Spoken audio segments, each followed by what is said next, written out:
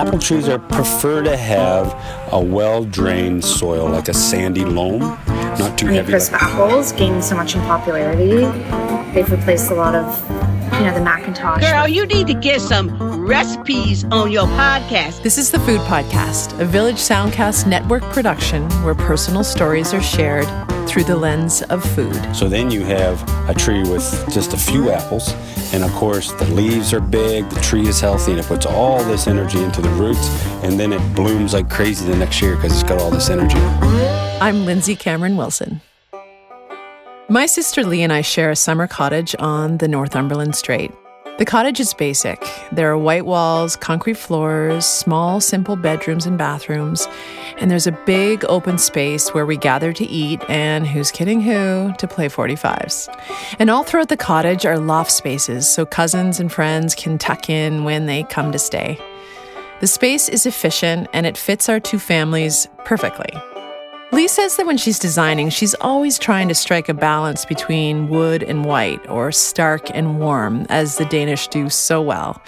The white is minimal and clean, and the wood adds a touch of hygge. Hygge is a Scandinavian word that roughly translates as coziness. We are a cozy family. We cuddle, we light candles, we use fairy lights all summer long. Concrete is beneath our feet, but wood, it is everywhere. In the tables, bowls, and ladders. All those ladders. How else are the cousins supposed to reach the lofts? The ladders in our cottage were made by a Nova Scotian whittler. Lee discovered them while picking apples with a bunch of kids, mine included, one fall afternoon a few years ago. She loved the blonde, weathered wood, hand-whittled, stretching high into the apple trees. And she also loved the simple joint between the rung and the rail. But it wasn't until my particularly sturdy son crawled up one of the ladders and the ladder stood its ground that Lee knew she had to have one. Or 6. The next thing I knew, we were hanging out in a woodshed with an elderly whittler named Keith, watching in awe as his gnarled, arthritic hands cut wood, whittled, and stacked rungs in tidy little piles. He used tools that he had made himself. He told us he was the fastest whittler in the world. He could make a ladder in 29 minutes, $10,000 to anyone faster. Keith made us 6 in total, all different heights for the various lofts we have scattered around. And when they were ready, he leaned them against his house, then proceeded to bounce on every rung. The ladders were fine and elegant, but those rungs, made from ash, they were strong.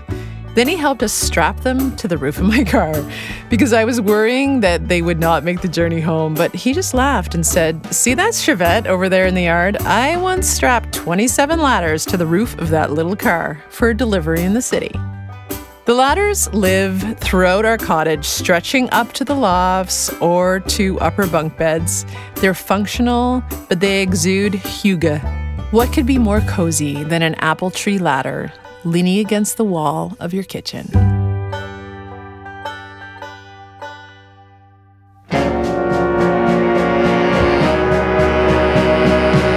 Today on the Food Podcast, I'm celebrating the apple, from the fruit to the branches and its soil below.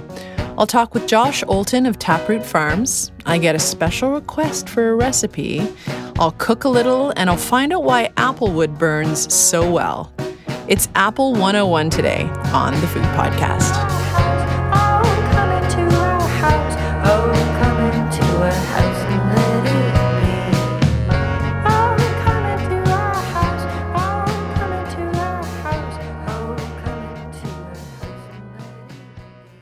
It's late fall here in Nova Scotia. The days are shorter and the nights are long. It's cold and crisp outside, like a good apple. And it's apple season. If you pass an orchard, which is easy to do in this part of the world, you'll see rows of apple trees, leaves still on for now, but the apples are gone. Busloads of kids on field trips have come and gone. Families have already spent their weekends running between the trees, picking apples, taking pictures. Anything remaining has been harvested, sold, exported, stored for winter. All that's left are the rejects lying in the grass beneath the trees, waiting for animals to find them. Nova Scotia is known for lobster, mussels, oysters, but really, apples are what they do best. I've grown up eating them, straight from the tree, and when not in season, from a big bag tucked away in the cold room. I love a tart, crunchy Macintosh. My husband loves Gravensteins, but they have a short shelf life. My father is crazy about Cox's Orange Pippin, the small apple with a hint of pear notes. My kids love the newer variety called Honeycrisp. When our favorites aren't fresh from the tree anymore, we make apple crisp, apple pies, applesauce, and we make juice, lots of juice. But you know what? I really didn't know the story of this special fruit so important to this province. So this fall, I decided to change that. I went to apple school. I put the curriculum together myself, so bear with me. I started with Michael Pollan, the American author, journalist, activist, and professor. He writes about places where nature and culture intersect. No wonder he's a favorite of mine. I pulled his book, Botany of Desire, A Plant's View of the World, off my shelf, because chapter 1 is devoted to apples. Michael Pollan starts out by sharing the story of John Chapman, or Johnny Appleseed, how he carefully brought apple seeds across the Atlantic from the Old World and planted them along the banks of the Ohio River, creating nurseries as he traveled west across America, always just ahead of the settlers so they could have apple trees to purchase wherever they decided to make their home. But then Pollan shares an interesting seed of an idea. Just like me, apples are not native to this place. Our ancestors come from somewhere else. And like most immigrants, they're adaptable. The secret to their adaptability lies in the seeds. If you cut an apple horizontally across the equator, you will see 5 chambers inside, forming a perfectly symmetrical starburst. Each chamber holds a seed or 2. They're brown, shiny, and contain just a touch of cyanide, enough to keep animals from biting through them and ruining their chances of reproduction. But there's more. Michael Pollan writes, every seed contains a genetic instruction for a completely different new and different apple tree on that, if planted, would bear only the most glancing resemblance to its parents. If not for grafting, the ancient technique of cloning trees, every apple in the world would be its own distinct variety, and it would be impossible to keep a good one going beyond the lifespan of that particular tree. In the case of the apple, the fruit nearly always falls far from the tree. So if you want to grow a similar tree, you must graft. Grafting is an ancient Chinese practice where a branch is taken from a tree and is notched onto the trunk of another tree. If the branch takes, the new wood produced will have the same characteristics of its parent, the trunk. I'm thinking about all this stuff as I stare at a lovely little apple tree on Taproot Farms, an almost organic farm in Annapolis Valley here in Nova Scotia. We have about 40.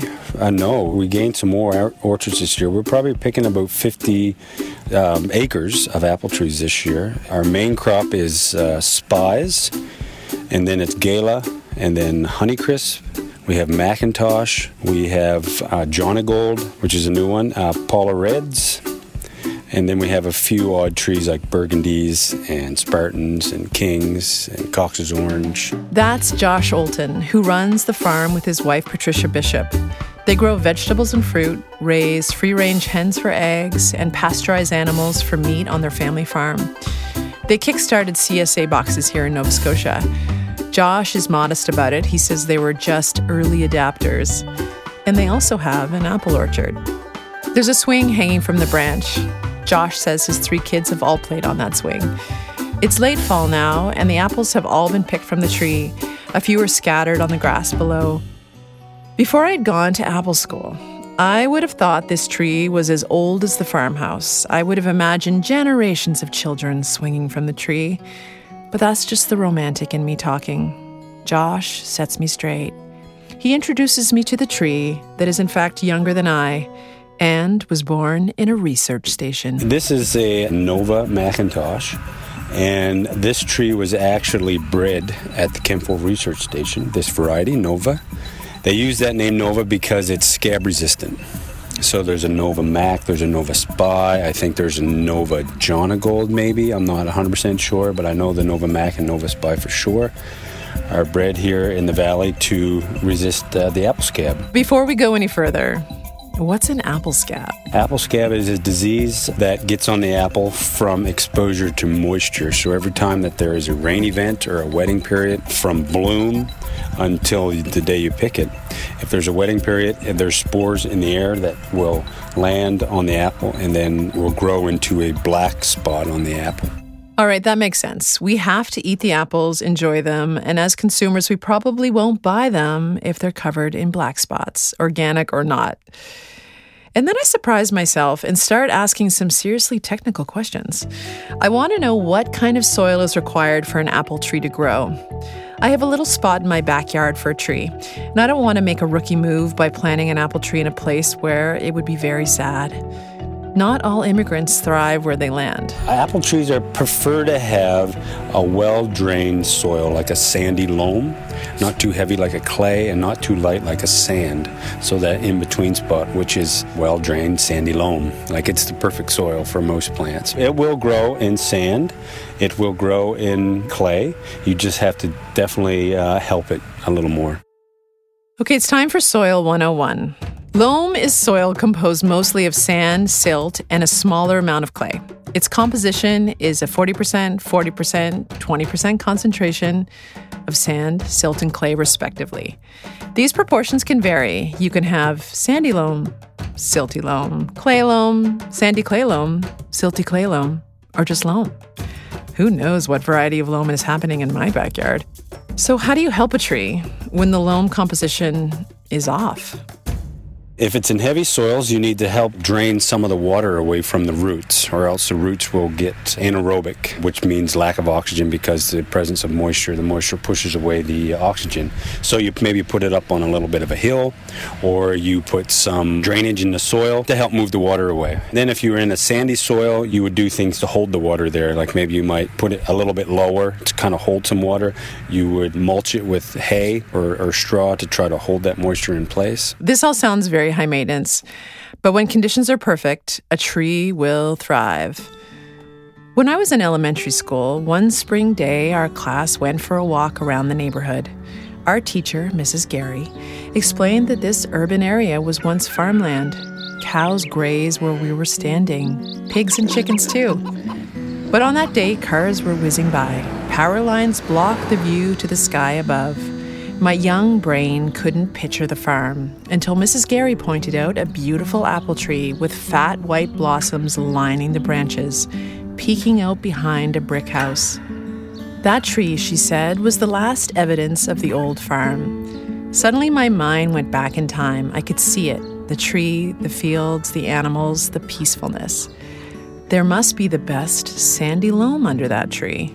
The best around. I'm pretty sure I've seen like a 200-year-old apple tree. Big old standard tree that put your arms barely around it. Most apple trees these days that are planted in those really close quarters, they call them high-density orchards, they have a life of about 25 years, and then they start falling over or they die. A tree like we're looking at right here is called a semi-standard, and this tree probably right now, if I was to make a guess, is probably 15 to 20 years old now, and it certainly has another 30 years left in it. And the tree has room to move.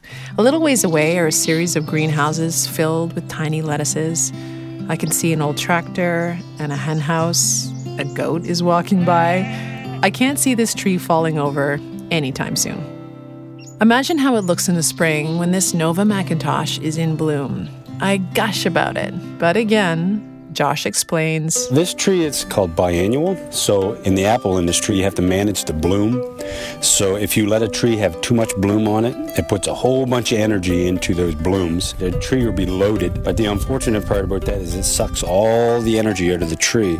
And so the next year, it doesn't have enough reserved energy to put a proper bloom on. So then you have a tree with just a few apples. And of course, the leaves are big, the tree is healthy, and it puts all this energy into the roots.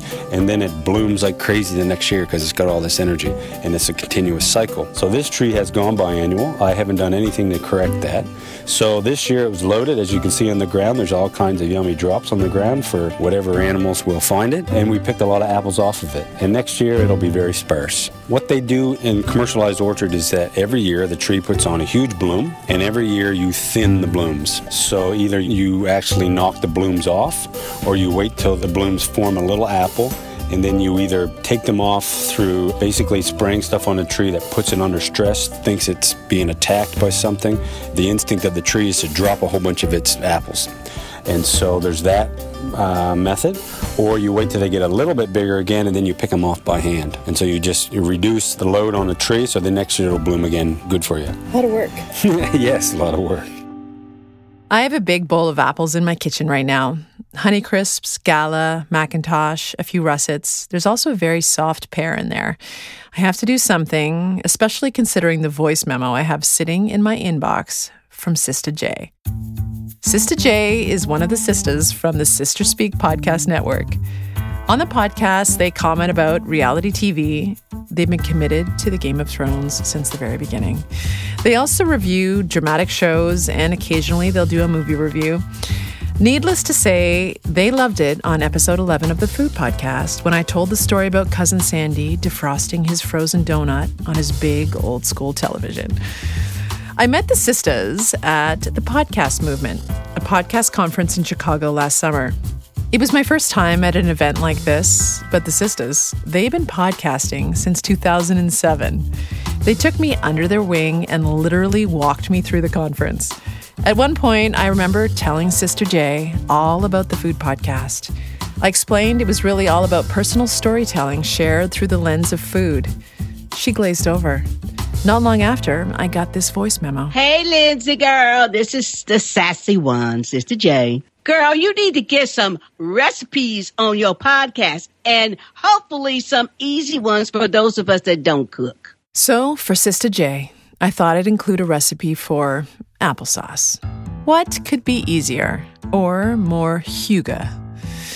Take 5 apples, cored and chopped, place in a pot with a little water, cinnamon stick, maybe some cloves, and a swirl of maple syrup or a spoonful of brown sugar, or no sweetness at all if your apples are already sweet. Bring the apples to a boil and then let them simmer away until everything becomes a soft, mushy mess of goodness. If the average Game of Thrones episode is about 45 minutes, I'd say she'd have a lovely batch of applesauce by the time the credits roll. But what if Sister J really wants to binge and watch 3 episodes? Then she could make something even better: apple butter. Apple butter sounds like some kind of fatty indulgence, but really, it's just applesauce taken down, down, down, until all you're left with is a thick caramel-colored paste. I spread it on toast, swirl it into oatmeal, dollop it on yogurt. It is so good. To make apple butter, follow the basic applesauce flow. It's really more of a flow than a recipe. But the last time I made it, I spooned a teaspoon of rooibos chai tea leaves into a loose leaf tea ball and tossed it into the early stages of the sauce. I have to say, it was a stroke of genius. The recipe doesn't make a lot. I have 2 small glass mason jars of apple butter to show for my whole afternoon, but a little goes a long way. And those chai flavors, so good. But I have to admit, looking at these little jars that cook down all afternoon as I listen to podcast episode after podcast episode, apple butter is really more of an apple demi-glace. A demi-glace is a reduced sauce where equal parts meat stock and 1 part of the 5 mother sauces in French cuisine, espagnole, are simmered together until they're reduced by half. And all that's left is half the sauce. A demi-glace. An icing, you could say. Which begs the question, if a recipe has just a few ingredients, but it takes 4 episodes of Game of Thrones to complete, is it still considered easy? Probably not. Sorry, Sister J. Okay, so far in this apple school, I've covered a brief history, a little science, culinary arts. So now it's time for the last step, death. But in an orchard, death isn't the end. Applewood is hard, so it burns hot and for a long time. It's perfect for a wood stove or a wood-fired oven, and it's in demand. I don't know of anyone that's actually planted an orchard for the purpose of wood, but it is a fairly large byproduct because with the apple industry, there's a lot of change of varietal. Like all of a sudden Honeycrisp are popular and McIntosh aren't. So you cut down your McIntosh and plant your Honeycrisp. So there's always orchard renewal. And so with that comes apple tree wood. I don't know if it's because we prune it so much and we kind of keep it dwarfed that the wood gets so dense, but it's a very hard wood and it burns quite hot. Who likes apple wood? Who's looking for that? Some homeowners and some older people who know their wood like apple tree wood because it does burn long and it does burn hot. And of course, in the food industry, there's the thought of that it actually flavors the food. So you can get like apple smoked bacon, which my cousin makes in Windsor. He has an orchard and he has a butcher, so it works out quite well. We have shipped wood to Morris East that use it in their pizza ovens. And I think that's all the je ne sais quoi of cooking with apple tree wood. I live up the street from Morris East.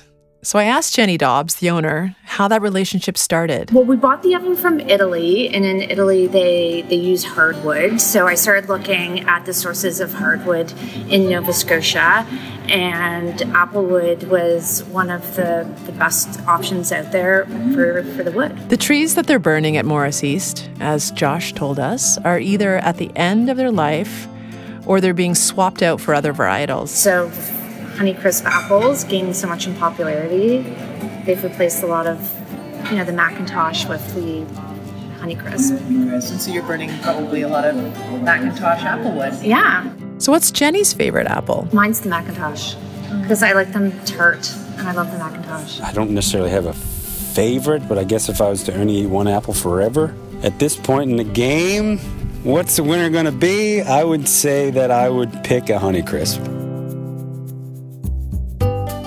We're gearing up for a long winter ahead. It's time to capture a little hygge in the home. The Danish might light a fire in a wood stove. That's the fastest way to achieve coziness. So find yourself some applewood, light the fire, make some applesauce or apple butter if you have the time, and curl up for the winter. And hang in there, because in the spring, there will be blossoms.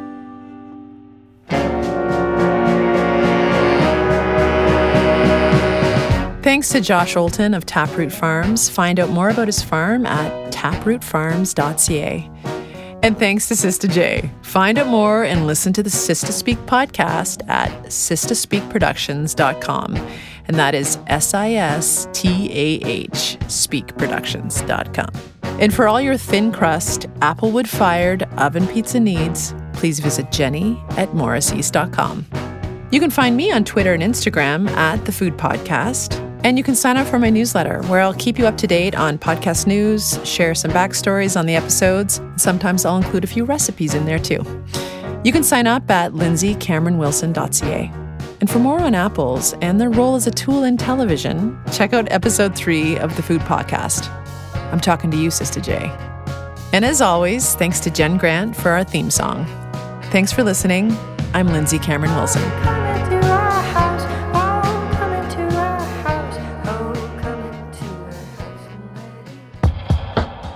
This was a Village Soundcast Network original production.